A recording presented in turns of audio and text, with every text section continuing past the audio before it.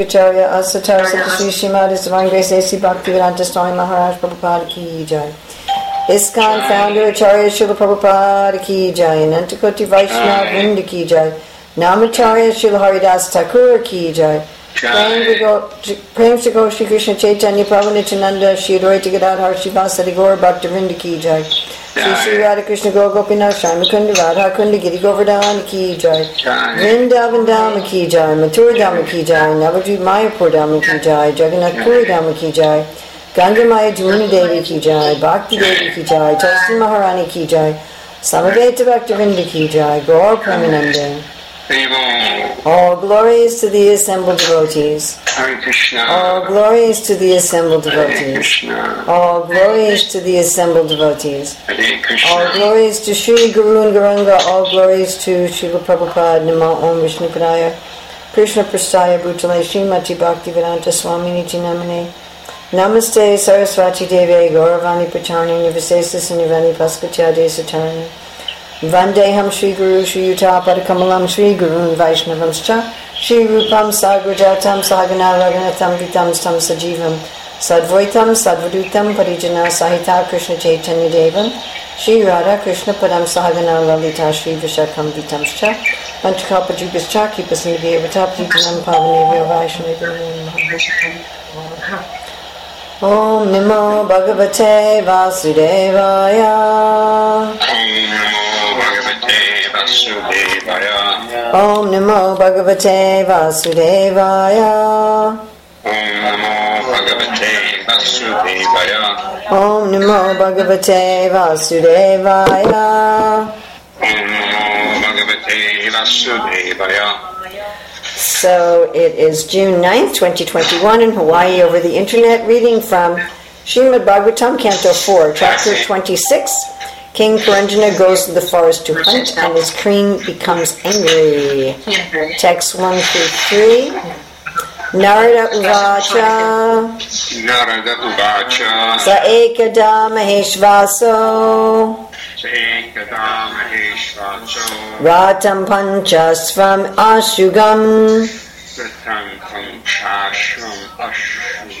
Dvisam dvichakram. Dvisam dvichakram ekaksham. Shrivenum panchabandhuram. I think we can just say the first verse there. Ekarashmeka damanam ekam nidam dvikurbaram panchapraharanam sapta varanta panchavikramam haimopaxkaram arudya swarnavam varmakshayeshudi ekadasa chamunata panchapastam agadvanam. Narada Uvacha. Narada Uvacha. Narada said, Saha, King Puranjana, Ekada, once upon a time, Maha Ishvasaha, carrying his strong bow and arrows, Ratam, chariot, Pancha Asvam, 5 horses, Asugam, going very swiftly, Dvi Isham, 2 arrows, Dvi Chakram, 2 wheels, Eka, 1, Nidam, Nidam. Oh, well. Sitting place. Dwi. 2. So yours is different. Yeah, ours is different. Ours is 3. No. I'm seeing... Oh, you're jumping... Okay. All right, I'll do yours. Yours is so much smaller than mine. It's really hard to see. Kubaram, post to which the harnesses are fixed. Post to which the harnesses are fixed. Pancha, 5. Pradharanam, weapons. Sapta, 7. Varutam, coverings or ingredients of the body. Pancha, 5. Vikramam, processes. Haima, golden. Upakaram, ornaments. Arudya, riding on. Swarna, golden. Varma, armor. Akshaya, inexhaustible. Ishuddhi, quiver. Ekadasa, 11. Chamunataha, commanders. Pancha, 5. Prastam, destinations, objectives. Agat, went. Vanam, to the forest.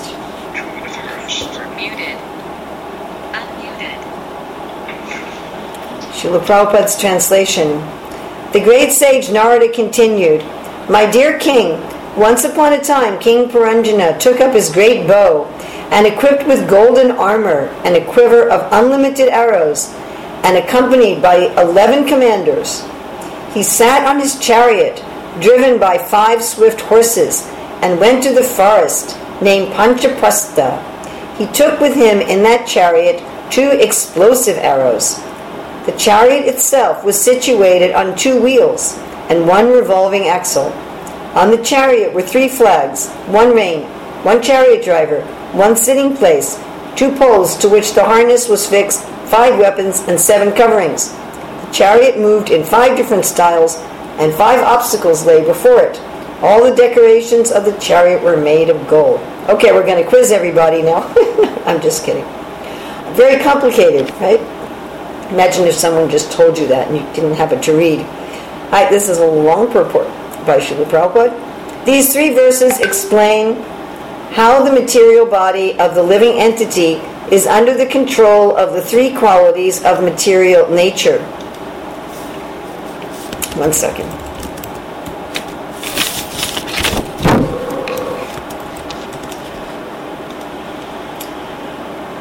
The body itself is the chariot, and the living entity is the owner of the body, as explained in Bhagavad Gita 2.13. Dehi nosmin yata dehe. The owner of the body is called the Dehi, and he is situated within this body, specifically within the heart. The living entity is driven by 1 chariot driver. The chariot itself is made of 3 gunas, 3 qualities of material nature, as confirmed in Bhagavad Gita 1861, Yantra Rudani Mayaya. The word yantra means carriage. The body is given by material nature, and the driver of that body is Paramatma, the supersoul. The living entity is seated within the chariot. This is the actual position. The living entity is always being influenced by the 3 qualities: sattva, goodness; rajas, passion; and tamas, ignorance. This is also confirmed in Bhagavad Gita 7.13, Tribir guna mayir bhavai. The living entity is bewildered by the 3 qualities of material nature. These 3 qualities are described in this verse as 3 flags. By a flag, one can come to know who the owner of the chariot is. Similarly, by the influence of the 3 qualities of material nature, one can easily know the direction in which the chariot is moving. In other words, one who has eyes to see can understand how the body is being driven, influenced by the particular type of quality of material nature. In these 3 verses, the activity of the living entity is described to prove how the body becomes influenced by the quality of ignorance, even when a person wants to be religious. Narada Muni wanted to prove to King Prachinabarishat that the king was being influenced by the tamaguna, the quality of ignorance, even though the king was supposed to be very religious.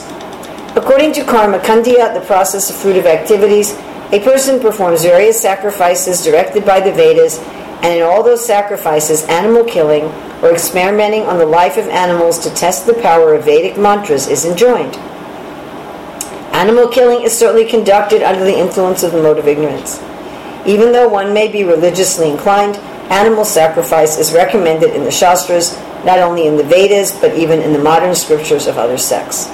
These animal sacrifices are recommended in the name of religion, but actually animal sacrifice is meant for persons in the mode of ignorance. When such people kill animals, they can at least do so in the name of religion. However, when the religious system is transcendental, like the Vaishnava religion, there is no place for animal sacrifices. Such a transcendental religious system is recommended by Krishna in the Bhagavad Gita 1866. Sarva dharman pratyajya mam ekam saranam vrajaham tvam sarva papebhyo mokshishami manasutra. Abandon all varieties of religion and just surrender unto me. I shall deliver you from all sinful reactions, do not fear. Because King Prachinibarishat was engaged in performing various sacrifices in which animals were killed, Narada Muni pointed out that such sacrifices are influenced by the mode of ignorance. From the very beginning of Srimad Bhagavatam 112, it is said, Projita Kaitavotra. All kinds of religious systems that are involved in cheating are completely kicked out of Srimad Bhagavatam. In the Bhagavad Dharma, the religion dealing with one's relationship with the Supreme Personality of Godhead, animal sacrifice is not recommended. In the performance of Sankirtan Yagya, Hare Krishna, Krishna Krishna, Hare Hare, Hare Rama, Rama Rama, Hare Hare, there is no recommendation for animal sacrifices. In these three verses, King Puranjan is going to the forest to kill animals, is symbolic of the living entities being driven by the mode of ignorance and thus engaging in different activities for sense gratification. The material body itself indicates that the living entity is already influenced by the three modes of material nature and that he is driven to enjoy material resources. When the body is influenced by the mode of ignorance, its infection becomes very acute. When it is influenced by the mode of passion, the infection is at the symptomatic stage. However, when the body is influenced by the mode of goodness, the materialistic infection becomes purified. The ritualistic ceremonies recommended in religious systems are certainly on the platform of goodness, but because within this material world, even the mode of goodness is sometimes polluted by the other qualities, namely passion, ignorance, a man in goodness is sometimes driven by the influence of ignorance. That's pretty important. Let's read that again. Because within this material world, even the mode of goodness is sometimes polluted by the other qualities, namely passion, ignorance. A man in goodness is sometimes driven by the influence of ignorance. It is therefore described that King Puranjana once went to the forest to kill animals. This means that he, the living entity, came under the influence of the mode of ignorance. The forest in which King Puranjana engaged in hunting was named Panchaprastha. The word Pancha means five, and this indicates the objects of the five senses. The body has five working senses, namely the hands, the legs, the tongue, the rectum, and the genitals.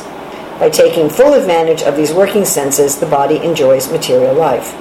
The chariot is driven by five horses, which represent the five sense organs, namely the eyes, ears, nose, skin, and tongue.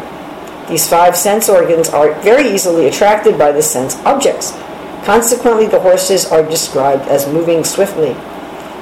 On the chariot, King Puranjana kept two explosive weapons, which may be compared to ahankara, or false ego. This false ego is typified by two attitudes. I am this body, ahanta, and everything in my bodily relationships belongs to me, mamata. The two wheels of the chariot may be compared to the two moving facilities, namely sinful life and religious life. The chariot is decorated with three flags, which represent the three modes of material nature. The five kinds of obstacles or uneven roads represent the five kinds of air passing within the body. These are prana, apana, udana, samana, and vyana. The body itself is covered by seven coverings, namely skin, muscle, fat, blood, marrow, bone, and semen. By the way, this is all Ayurveda stuff. Those are called the five dhatus in Ayurveda. The living entity is covered by three subtle material elements and five gross material elements. These are actually obstacles placed before the living entity on the path of liberation from material bondage. So all the aspects of our gross and subtle body are all obstacles to self-realization. Going on, the word Rashmi, or rope, in this verse indicates the mind. The word nida is also significant, for nida indicates the nest where a bird takes rest. In this case, nida is the heart where the living entity is situated. The living entity sits in one place only. The causes of his bondage are two, namely lamentation and illusion. In material existence, the living entity simply hankers to get something he can never get. Therefore, he is in illusion. As a result of being in this illusory situation, the living entity is always lamenting. Thus, lamentation and illusion are described herein as dvi kubara, the two posts of bondage. The living entity carries out various desires through 5 different processes, which indicate the working of the 5 working senses.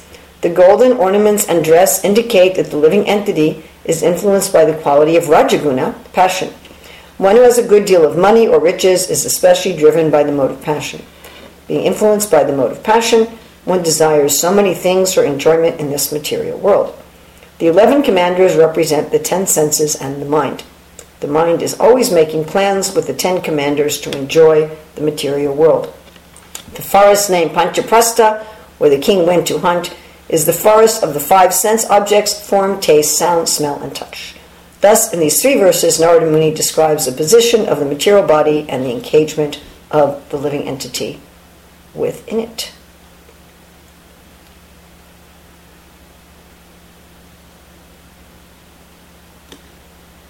Translation again. The great sage Narada continued, "My dear king, once upon a time, King Puranjana took up his great bow, and equipped with golden armor and a quiver of unlimited arrows, and accompanied by 11 commanders, he sat on his chariot, driven by 5 swift horses, and went to the forest named Panchaprastha. He took with him in that chariot 2 explosive arrows. The chariot itself was situated on 2 wheels and 1 revolving axle. On the chariot were 3 flags, 1 mane, 1 chariot driver, 1 sitting place, 2 poles to which the harness was fixed, 5 weapons, and 7 coverings. The chariot moved in 5 different styles, and 5 obstacles lay before it. All the decorations of the chariot were made of gold." So there is enough information in this verse and this purport, probably for a 30-hour college-level course.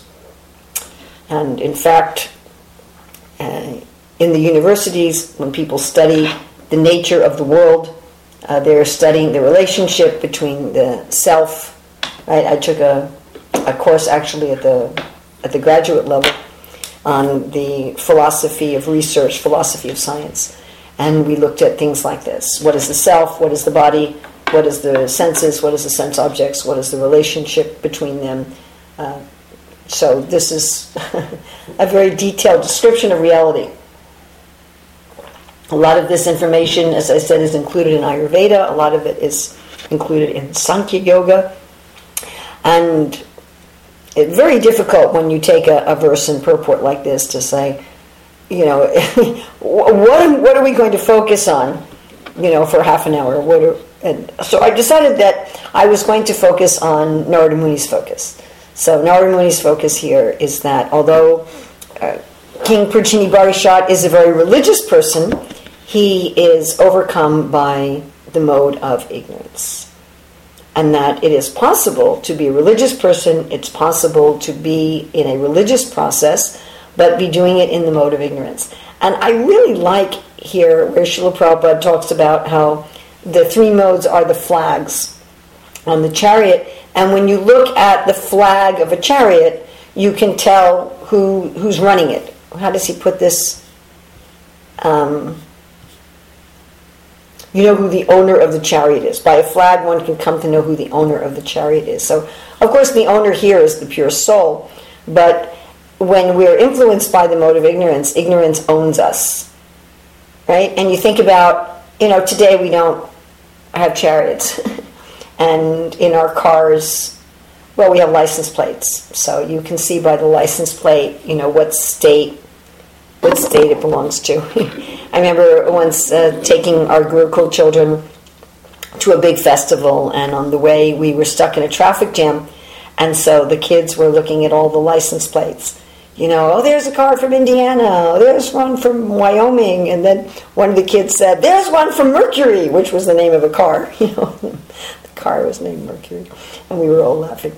So, we have that on the cars. And then, of course, airplanes, they have the name of the airplane on it, South African Air and Air France, right? American Airlines. And then you have boats. So boats particularly fly flags to show what country they're from. Of course, many times it's not entirely accurate. Like I've read about how the cruise ships, they fly a flag of a country where they don't have to pay taxes. So even if the cruise ship actually comes from another country, they officially affiliate themselves with a different country for some financial reasons.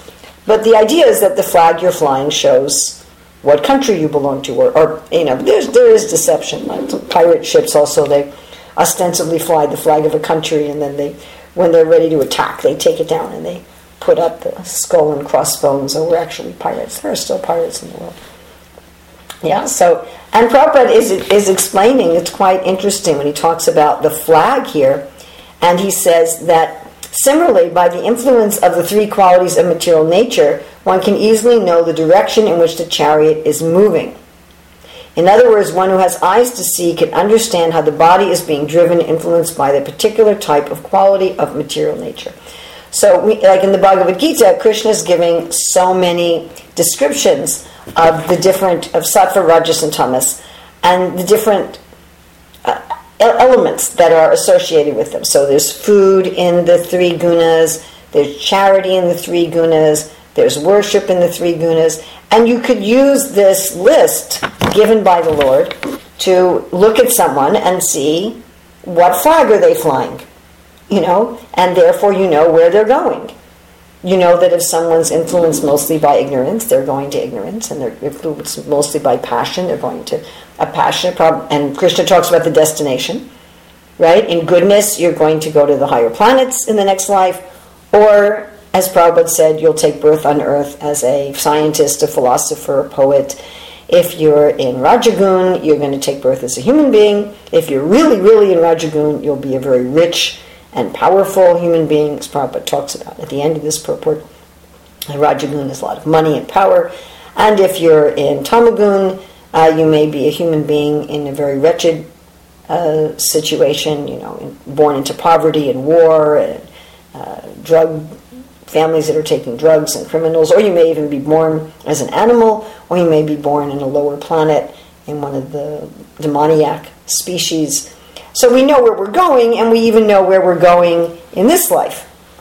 If our chariot's being driven by sattva, we're going to be happy. If our chariot's being driven by rajas, then we're going to have this lamentation and illusion, as Prabhupada talks about in this purport. If our chariot's driven by ignorance, then it's just all misery. In passion, there's a little mixture. So then we think, all right, well, let me get out of these gunas and let me be in religion. Let me be in bhakti yoga. That will be the solution. I won't have these three flags. I won't have the sattva, rajas, or tamas flags. I'll just have the God flag. I'll just take up religion. But there's a little consideration here, and that is that one can take up religion and still be under the influence of the modes. One can take up religion and still be under the influence of the modes. One can take up religion with a mood of the modes. So if you want to keep your tamagun, or you want to keep your rajagun, or you want to keep your sattvagun, and you want to take up religion, then you end up having a contaminated religion, right, which Prabhupada mentions. Kaitavatra, the Bhagavatam is throwing out all of these contaminated religious systems. That bhakti doesn't get contaminated, but when I'm doing bhakti in a contaminated way, what comes out is contaminated. So we're going to look at this religion in ignorance, religion in tamagun. And of course, Lord Kapila Dev in 329.8 describes religion in tamagun. And it describes it as being proud of one's personality. Prabhupada comments, one thinks that one is the best devotee. Now, of course, that can be very subtle, that it's kind of an attitude. And I've certainly seen this sort of pride over and over again in my own mentality.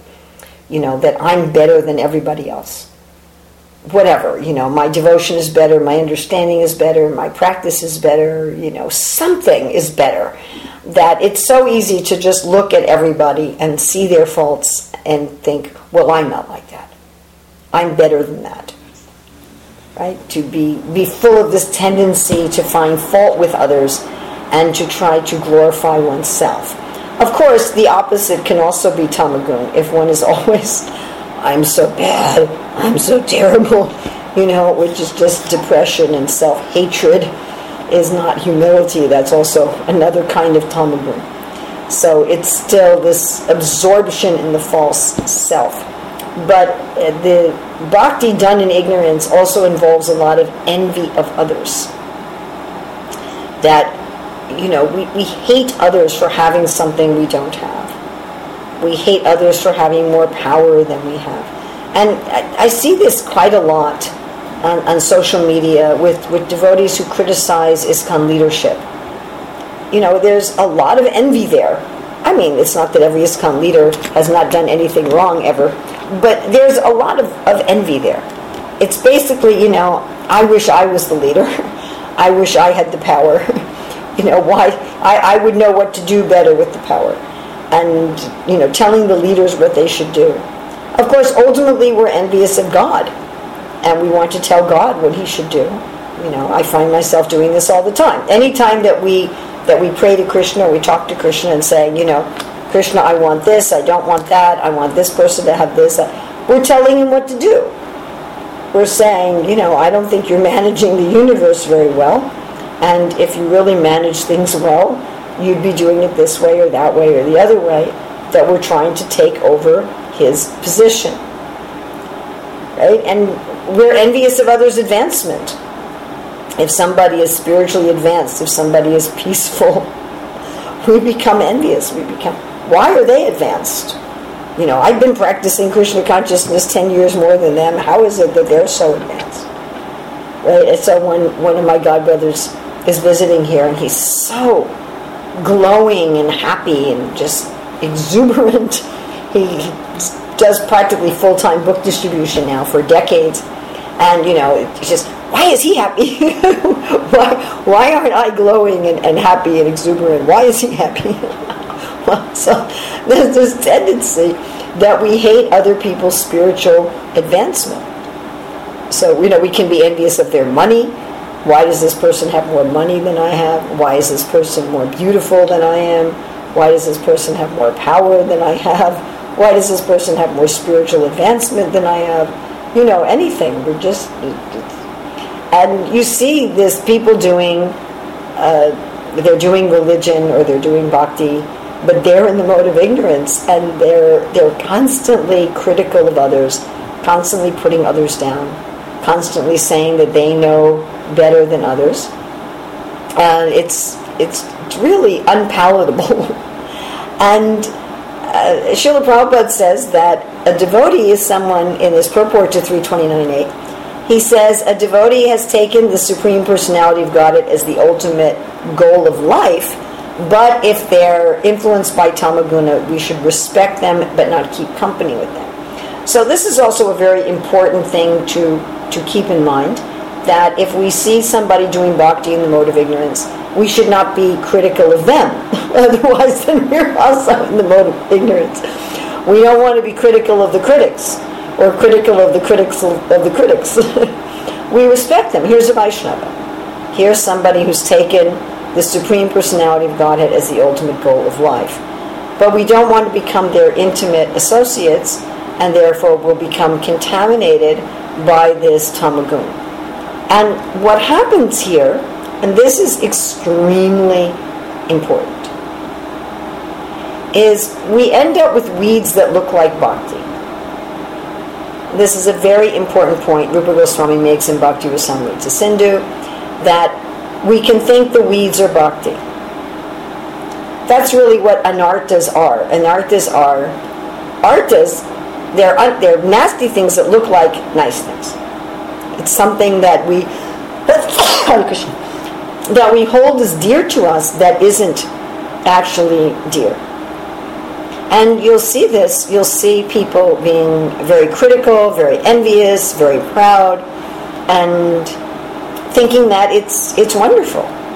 And if you say to them, if you try to say to them, well, this actually isn't very Vaishnava behavior,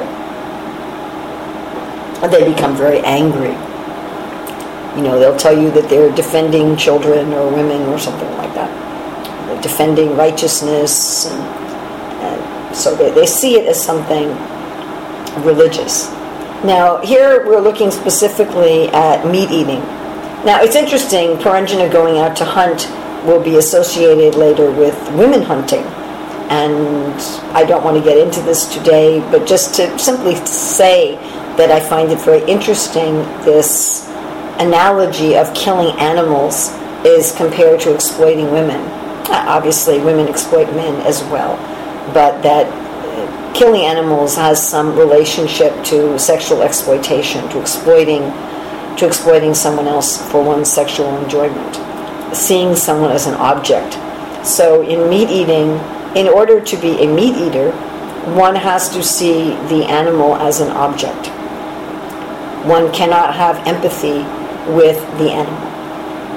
Yes, even those who are really deeply, evilly sadistic, like Magrari the hunter, who enjoy seeing the animal suffer in pain or enjoy seeing another human suffer, really deep envy and deep evil, don't really understand that the other living entity is a person, is a soul.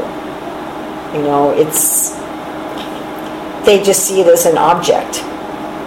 The object is doing, making funny noises and writhing around, and isn't that funny? They probably gave the example of seeing somebody butchering chickens and laughing at the chickens running around after their heads had been cut off.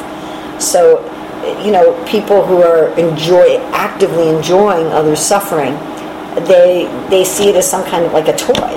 Like if you had a toy that you wound it up and it jumped around and it made funny noises, and so well, please don't hurt me, ah ha ha ha, look at that. So this mode of ignorance, it makes us so we think that we're almost the only living being.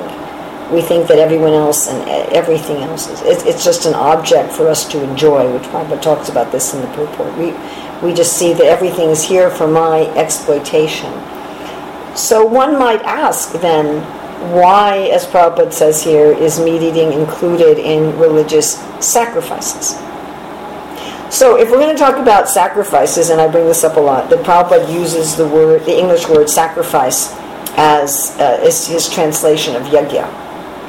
And yajna technically means some sort of ceremony to connect with the divine, some way in which we can establish a connection with the divine. That's actually the meaning of yajna, some kind of ritual, some kind of formula that's a connection. And I often give the analogy of if I want to call someone, so just like after this class today, I have a phone call with my son. So in order to talk to him, I have to have a phone, right? And he has to have a phone. And my phone has to be charged, right? It has to have a charge. And it has to be connected to the phone system or the internet. It has to have some kind of a connection. So it has to have an electrical charge, it has to have a connection. Then I have to know his number. So when I go to my phone thing, I have to know, what number to punch in. And then it has to be at a time when he's able to answer the phone. In the old days, you just called people randomly. You didn't necessarily arrange a phone call, because you would have had to call to arrange a phone call. If you were to arrange a phone call by mail, it would take a long time. I mean, we used to do that for India.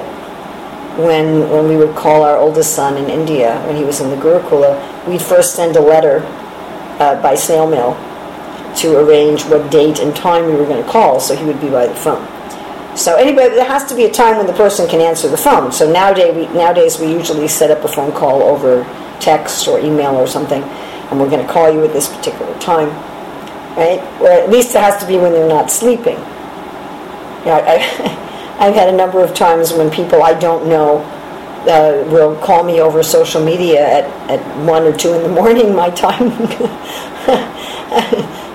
So if you want to connect with someone, you have to have the right machine, you have to have the right number. It's a whole formula, right? You have to have the right time, you have to have the right machine, everything has to be connected.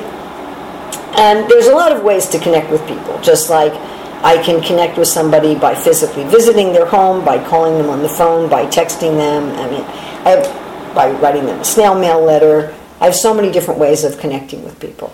So also in the scriptures, there's so many different rituals to connect with the Lord, or sometimes with the demigods. And and some of these are very particular about time and place. Just like, I don't want somebody phoning me at 1 in the morning just to say hello. So you have some particularities. If they're not done at the right time, they won't work. If they're not done at the right place, they don't work. And you have to prepare yourself. I mean, this is even true if I want to call somebody. If I want to call someone on the phone, I don't want to call them when